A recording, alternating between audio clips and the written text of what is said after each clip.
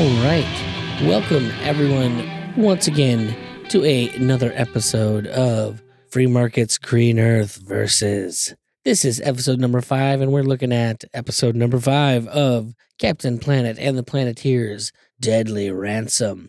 I am here, as always, with my co-host, the illustrious Mr. Ben, the Liberty Hippie. How are you doing there, Mr. Ben? I'm doing well. Mr. Ben is doing well. I'm here, and I'm happy to be here. How are you, Nikki? That's not what we got across in the last episode. So it's a market improvement, perhaps. We're doing good. Just finished watching this episode, Deadly Ransom, and it was a much better episode, I feel like, than some of the past ones have been as far as like a cartoon goes. Yeah. I have some questions about things, but and obviously on the science front, it makes literally no sense. But I feel like that's going to be the main tenet of the show, is that it makes you feel about things and then goes and makes no scientific sense. That's how they get you, right? Get you right in the feels. That's all you got. Stop thinking and feel. Yeah. Doesn't matter if it's the truth. It was, it definitely was it was different. It was different. This episode was different. I don't know if it was because it was more, I don't know, one of those topics that we actually can look at with some hindsight and say, okay, they were wrong. These fears were, way overblown, and here we are today. And we know that now.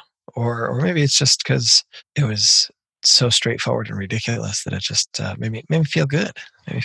Well, there were a couple things. Number one, this is like, it felt the most like a cartoon, because as opposed to having like just straightforward, like real businessmen guys, I guess people with like business goals, felt like super villains. I mean, Duke Nukem is a radioactive guy that shoots radioactivity at Captain Planet. So like, it's so wholly unbelievable. I think it takes us entirely out of the world where it has to make any real sense. Yeah. Which is probably good for the show, but it also opens some other questions. First up, wasn't Duke Nukem a video game?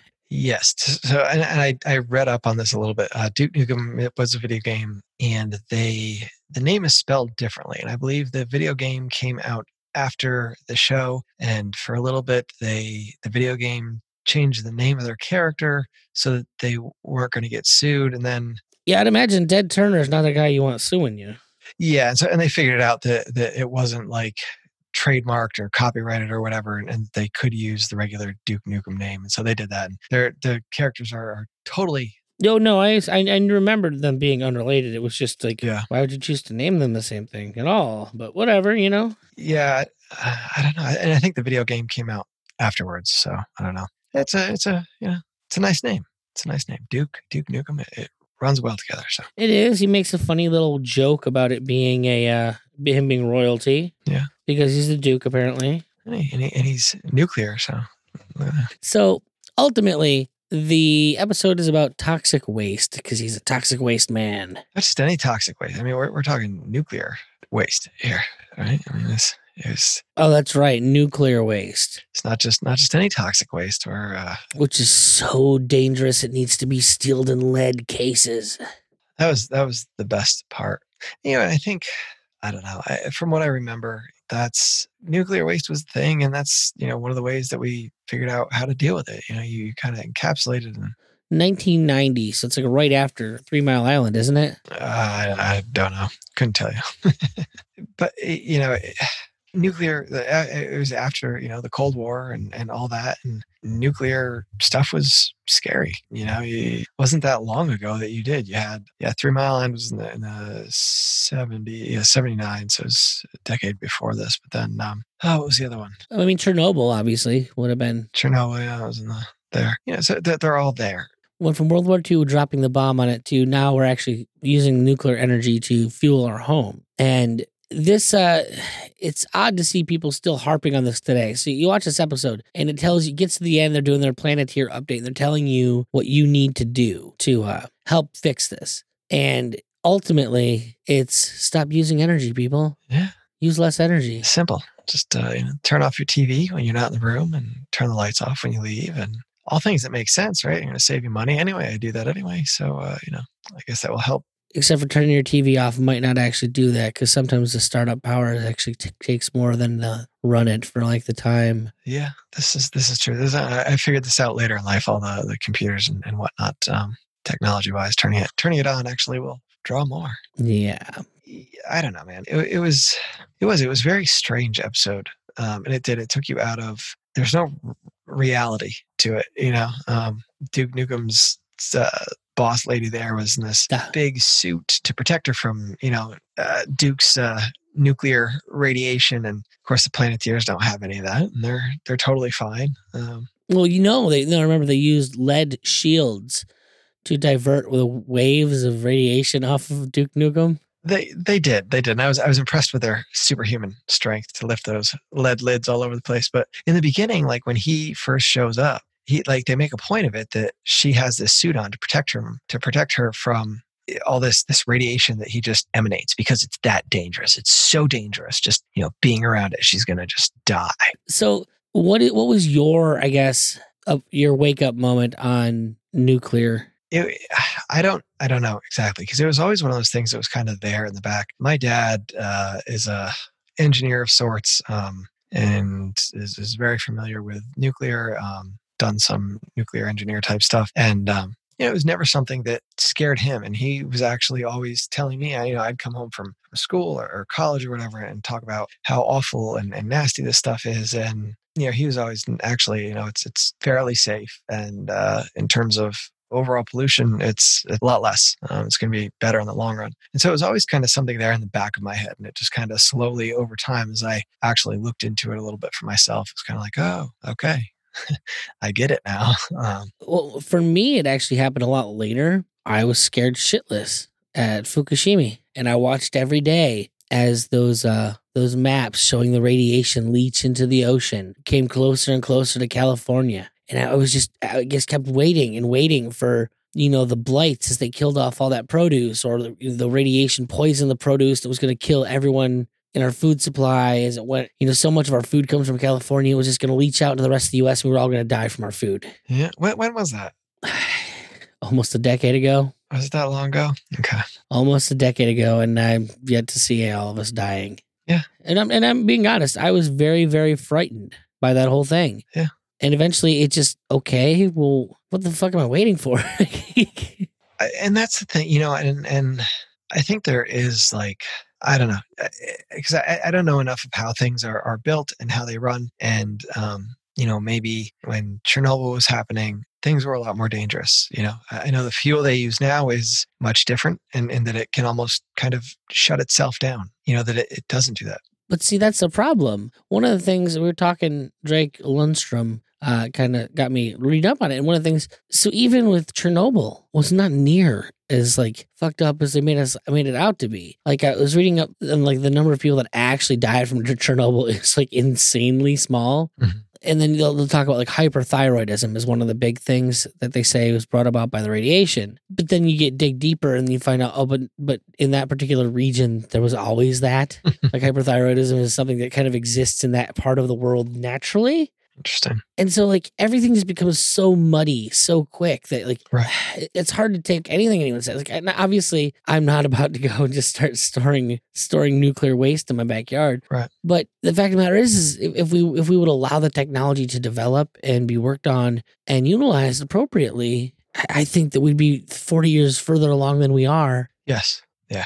And I think that's a big thing. I think that's really because of the fear. I would imagine a fair bit of it is the money, where all the government money and stuff goes, research and development and stuff like that, and all the permitting and everything else. I'm sure we'd be much better off and further down the road with city buses would be running on nuclear engines like the submarines the government uses for the military. Yeah. There's all kinds of things that could be done differently, I suppose. Mm-hmm. How many of those giant ocean liners? Yeah, really, I think the possibilities are, they're just, who knows, if you can imagine it probably could happen, right? That probably could be. I think a lot of it's fear, right? A lot of it, you have Japan in World War II. That was scary. It's been 70 years, 80 years, right? Yeah. Yeah. And things change, right? It's not the same technology. Look at a car 70 years ago, 80 years ago. It's not the same stuff. And people just I think get stuck on that. And like Chernobyl, right? Yeah, okay, so it wasn't that bad, but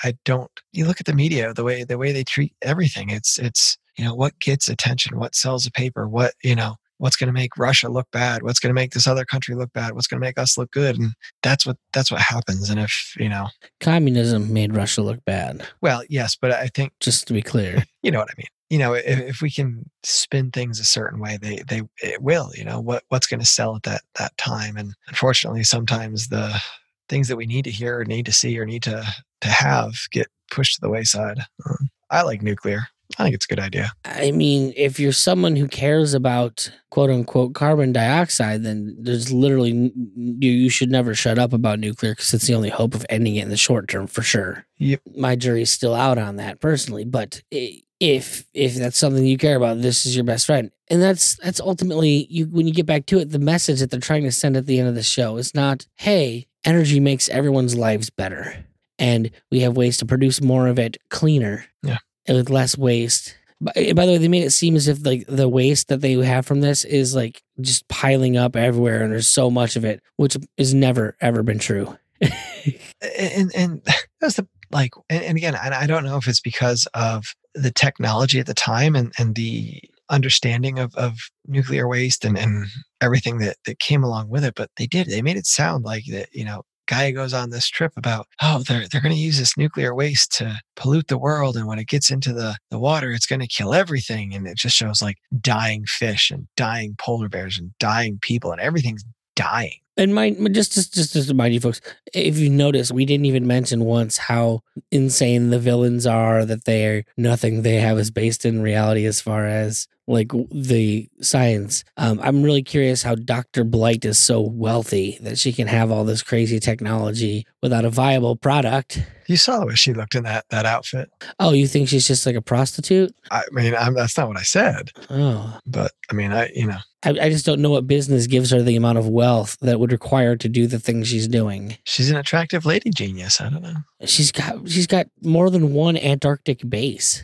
I mean, I think if you have all that technology and all that know-how, you probably are able to just create money. And still keeping that freaking that US-Russia thing going in this episode too. Keeping what's her name snarky with Wheeler. Yeah, which I don't. I feel like I remember that a little bit at the end. It's not a big deal. It's just they make snipes at each other constantly. Yes, they're always. And it's bizarre, man. This show is that I thought it was directed at like kids, and just some of the like.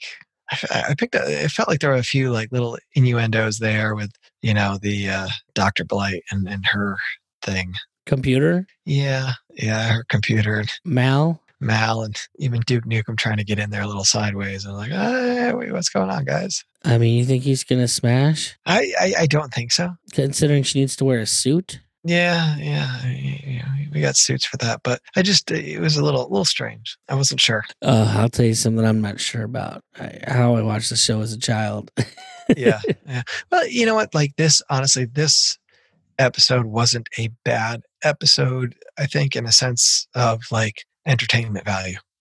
No, it's entertaining for sure. Action packed beginning to end. In a sense of, the message they're putting out was kind of like, totally backwards. But that's part of the course for the time, I think. I think you're probably right. Anyways, this has been another episode of Free Markets Green Earth versus, folks. Take it easy.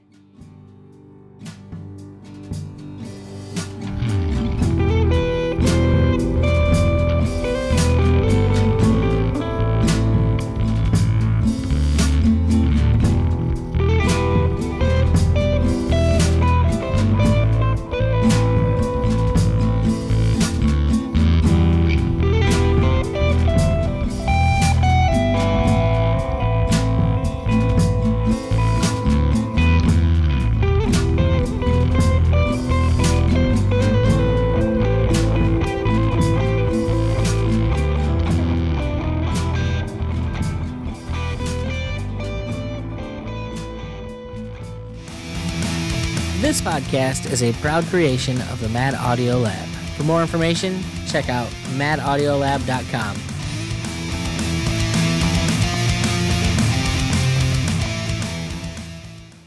Free Markets Green Earth is part of the Liberty Hippie Podcast Network. If you like what we do, be sure to check out Homesteads and Homeschools, Peace Freaks, Cannabis Heals Me, and This Week in Liberpods. We're living proof that libertarian doesn't mean washed up Republican.